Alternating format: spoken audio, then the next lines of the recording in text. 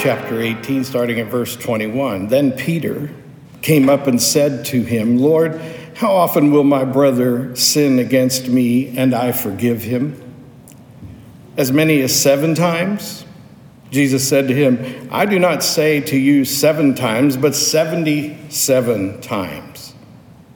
Therefore, the kingdom of heaven may be compared to a king who wished to settle accounts with his servants. When he began to settle, one was brought to him who owed him 10,000 talents. And since he could not pay, his master ordered him to be sold, and his wife and children, and all that he had, and payment to be made. So the servant fell on his knees, imploring him, have patience with me, and I will pay you everything. And out of pity for him, the master of that servant released him and forgave him the debt. But when that same servant went out, he found one of his fellow servants who owed him 100 denarii and seized him. He began to choke him, saying, pay what you owe. So his fellow servant fell down and pleaded with him, have patience with me and I will pay you. He refused and went and put him in prison until he could pay the debt.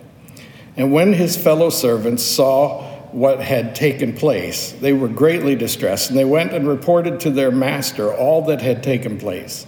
Then his master summoned him and said to him, you wicked servant, I forgave you all that debt because you pleaded with me, and should not you have had mercy on your fellow servant as I had mercy on you? And in anger his master delivered him to the jailers until he could pay all his debt. And so also my heavenly Father will do everything to every one of you if you do not forgive your brother from your heart. The word of God for the people of God. Thanks be to God.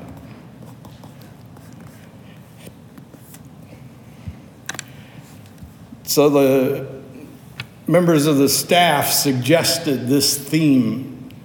I asked them early last summer, what do you think we should do in the fall after we finish that Running to Win series? And they all agreed that one of the 2 things they thought were the most essential, especially as we go into this part of the year, was to concentrate on forgiveness and then to concentrate on Thanksgiving. And so our theme actually began last week as we celebrated the cup of blessing and broke bread with the world of Christianity, is today the power of forgiveness. And then soon we'll start talking about Thanksgiving. And trust me, if your energy reserves are low and you're feeling pretty worn out by everything that's stressing us out these days, focusing on forgiveness and grace and thanksgiving and praise is a recipe for healing. Peter probably thought that he was impressing Jesus by saying, should I forgive him 7 times? Because the standard of the day, according to the rabbis, was 4 times. If you forgave someone 4 times and then they sinned against you a 5th time, you were allowed to dismiss them completely and forget about it. Just forget about forgiveness altogether. So you can imagine their shock when Jesus said, no, actually, I want you to do 70 times that. Remember that they don't know at this point how Jesus is planning to provide the unimaginable grace that is coming from God to them. They don't have any idea yet what they're going to get. They don't understand it until much later. We have the benefit, as we read this story, of knowing what Jesus is driving at when he says 70 times 7.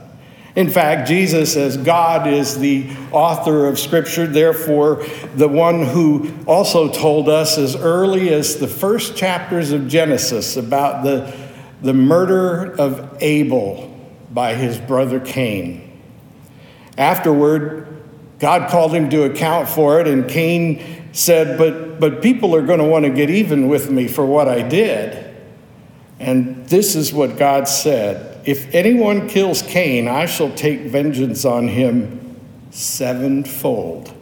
That's Genesis chapter 4, verse 15.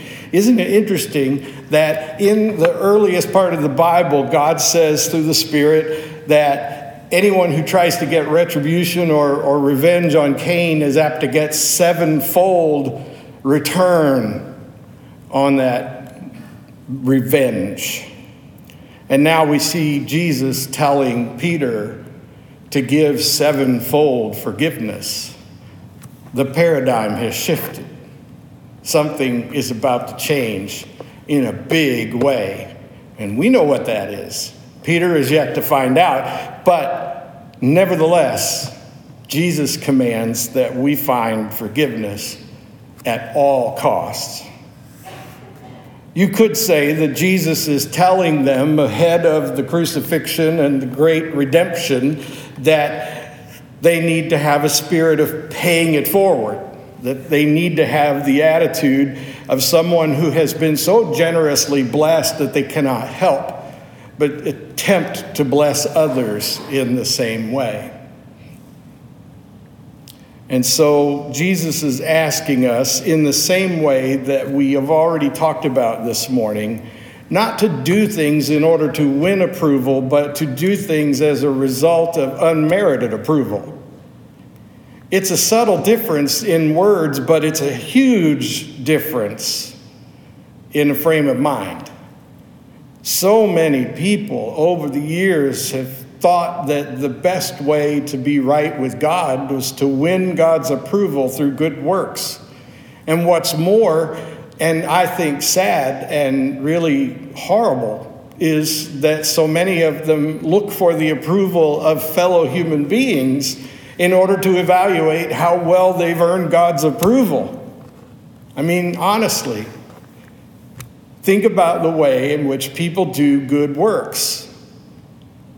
Good works are everything from donating money to the church or some other worthy cause to helping yesterday with the mission field day to saying that you forgive people. But works driven by a desire to win the approval of other people, to appear magnanimous and noble, and in some strange way to assume that if society gives me such accolades, then surely God will, is to get it completely backward.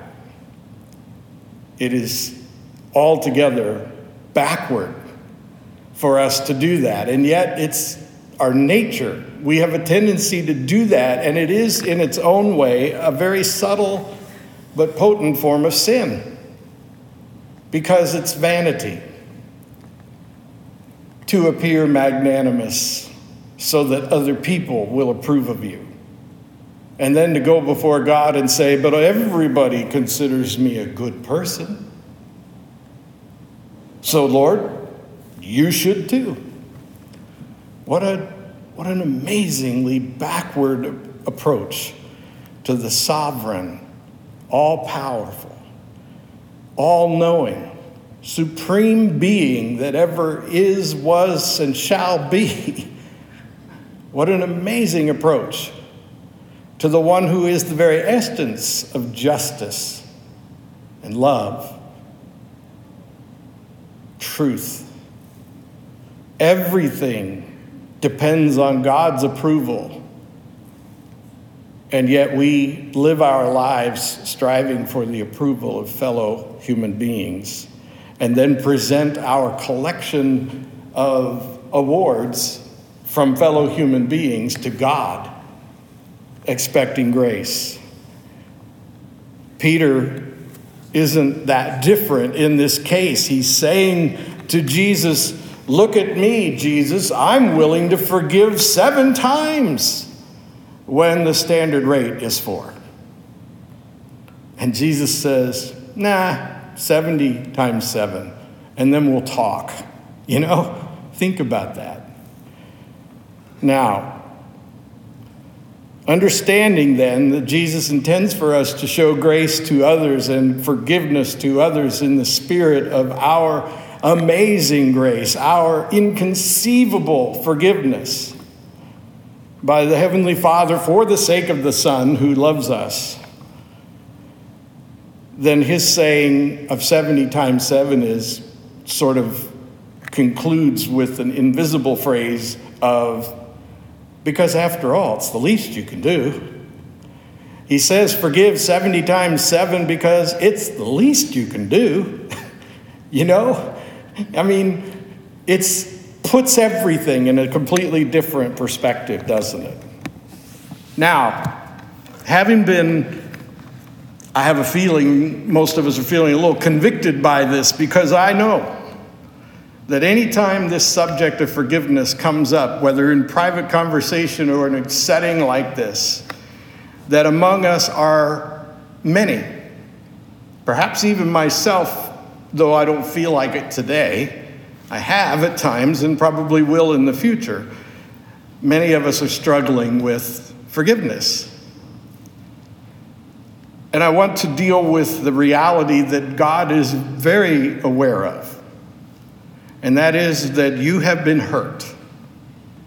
You have been hurt deeply.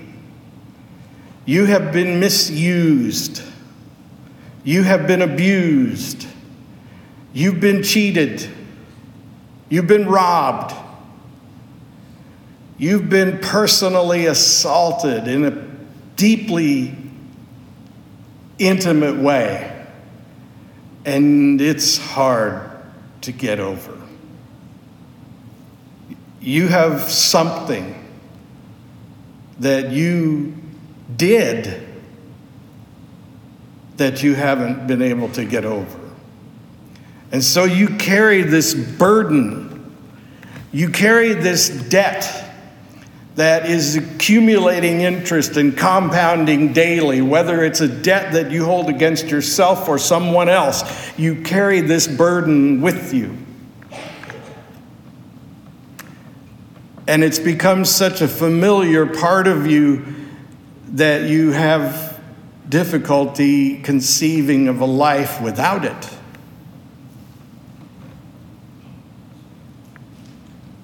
Well, let's be honest about hurts and unforgiveness for a minute.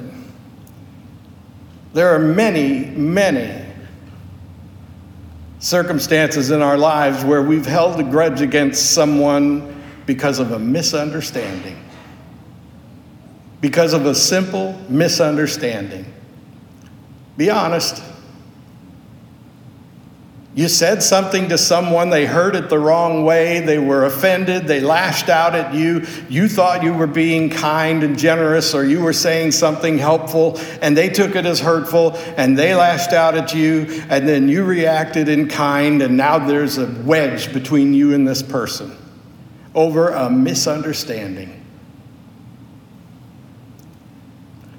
Perhaps some of us are just a little too touchy, a little too easily offended.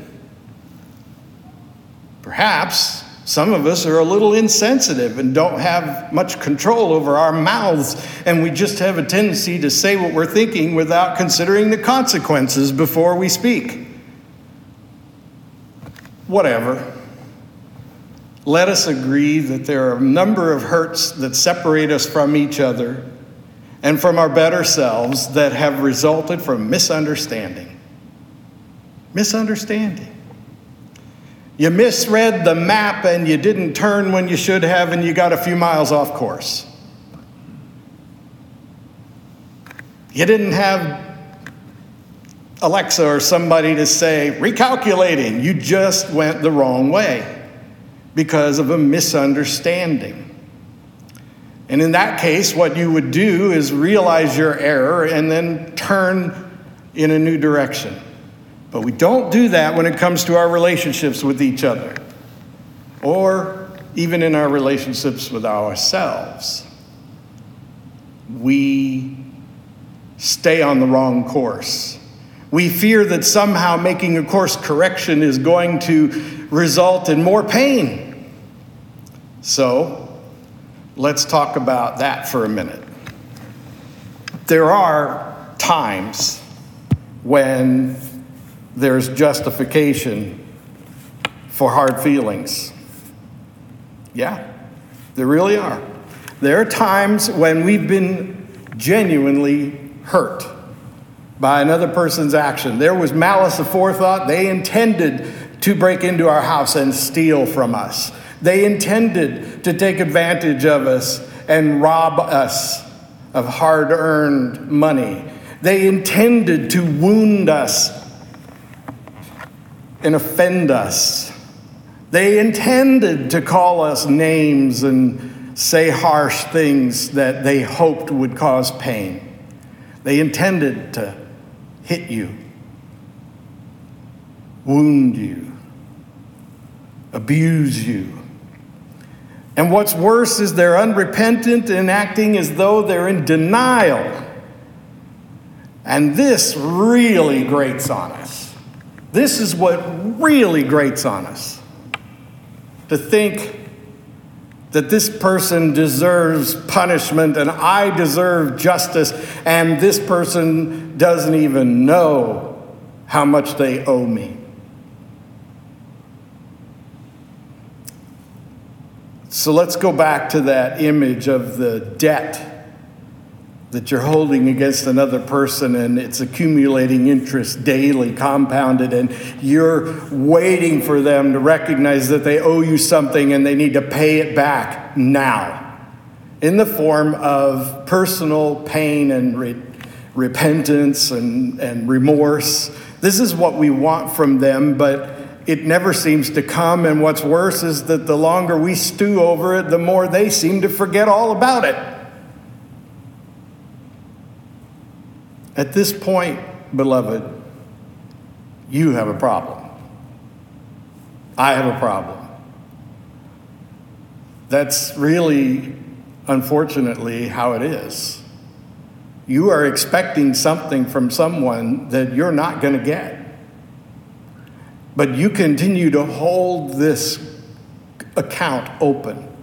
And you continue to build interest and build your rage against them to where you don't even want to be in the same room with them. You don't want to talk to them.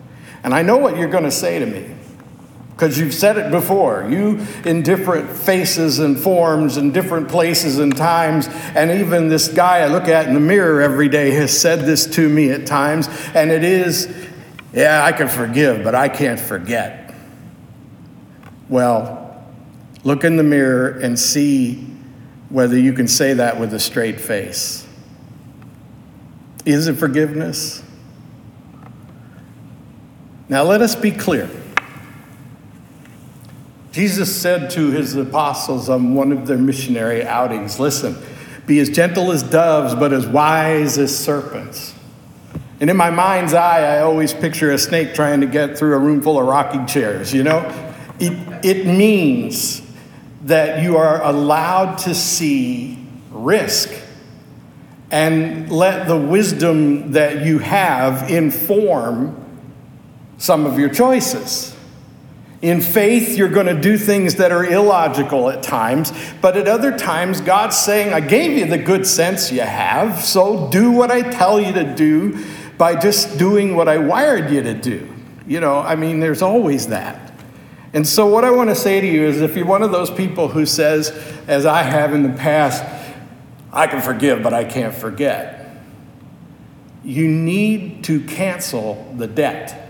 That's what forgetting really means. You have to be able to look at that person and say, you don't owe me anything. You don't owe me an apology. You don't owe me a payback. You don't owe me anything. You know, the vast majority of people who have, for example, witnessed the execution of someone who murdered their child will tell you that it didn't give them any peace. This is a matter of record. You can investigate these things. You can find some comfort in seeing justice served, but your personal journey toward peace doesn't come until you cancel the debt. This is what Jesus means when he says 70 times 7. He means forget about it. Close the account. In a popular money management seminar that many of us have attended, there's a saying that goes like this: when you loan family money, it changes the way Thanksgiving dinner feels forever. Right? Because as long as there's this debt, there's this expectation that the debtor and the lender are both aware of. And so the suggestion in this particular instance is that if you're going to give, you're going to help out a family member, just give it to them. Just give them the money and say up front, debt canceled. This is not a loan, this is a gift. Now, if that person, for whatever reason, chooses to pay you back, all the better. But imagine how much better Thanksgiving dinner is going to taste if you've given them an unconditional gift of grace because you had something they needed and you loved them so much you gave it to them.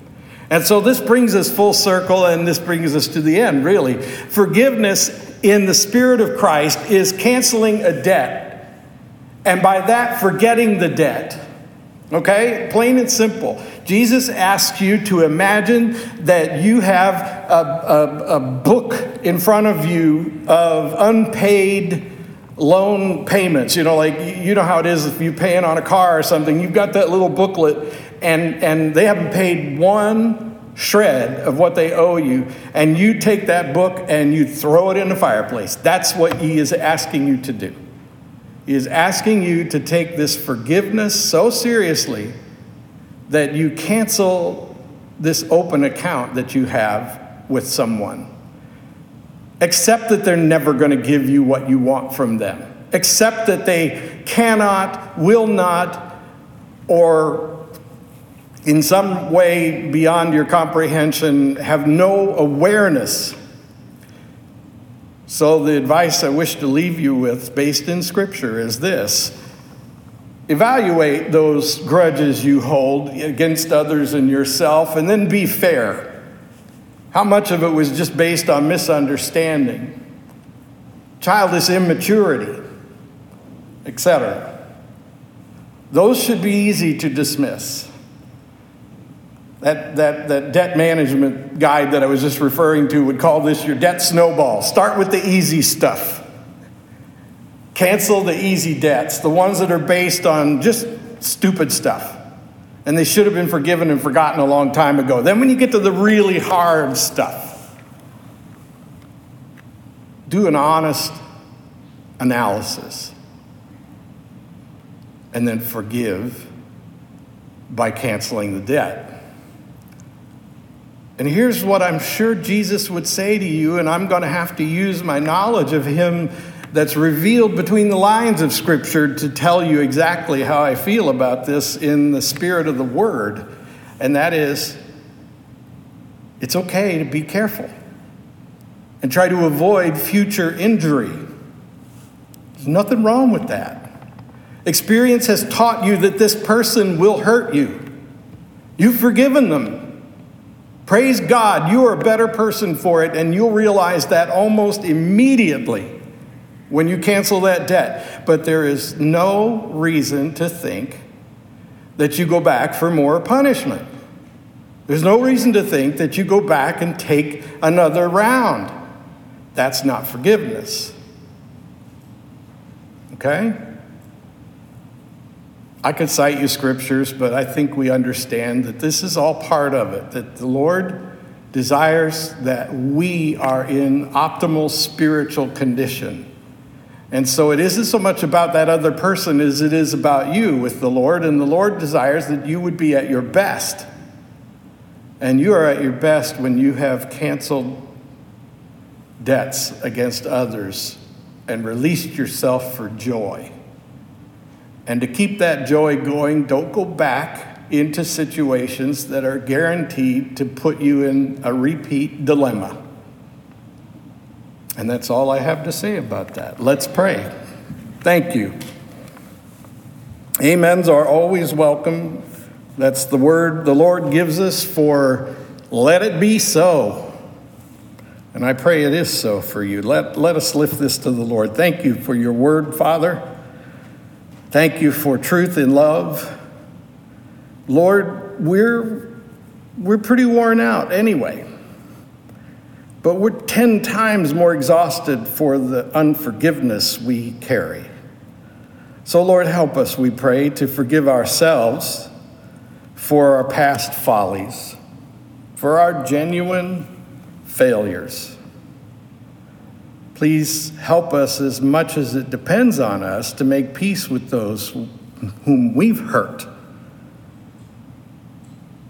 And Lord, where we hold unforgiveness against others as an open account, let us close the account and discard the payment book. Help us, Lord, by your Holy Spirit to cancel the debt, to live in peace with you and with others by grace. And finally, Lord, we pray that where wisdom needs to be informed by your Spirit, you would guide us to avoid situations that present us another opportunity to end up hurt and in a spirit of unforgiveness. We pray for this and all the unnamed things for your glory in our lives. Amen.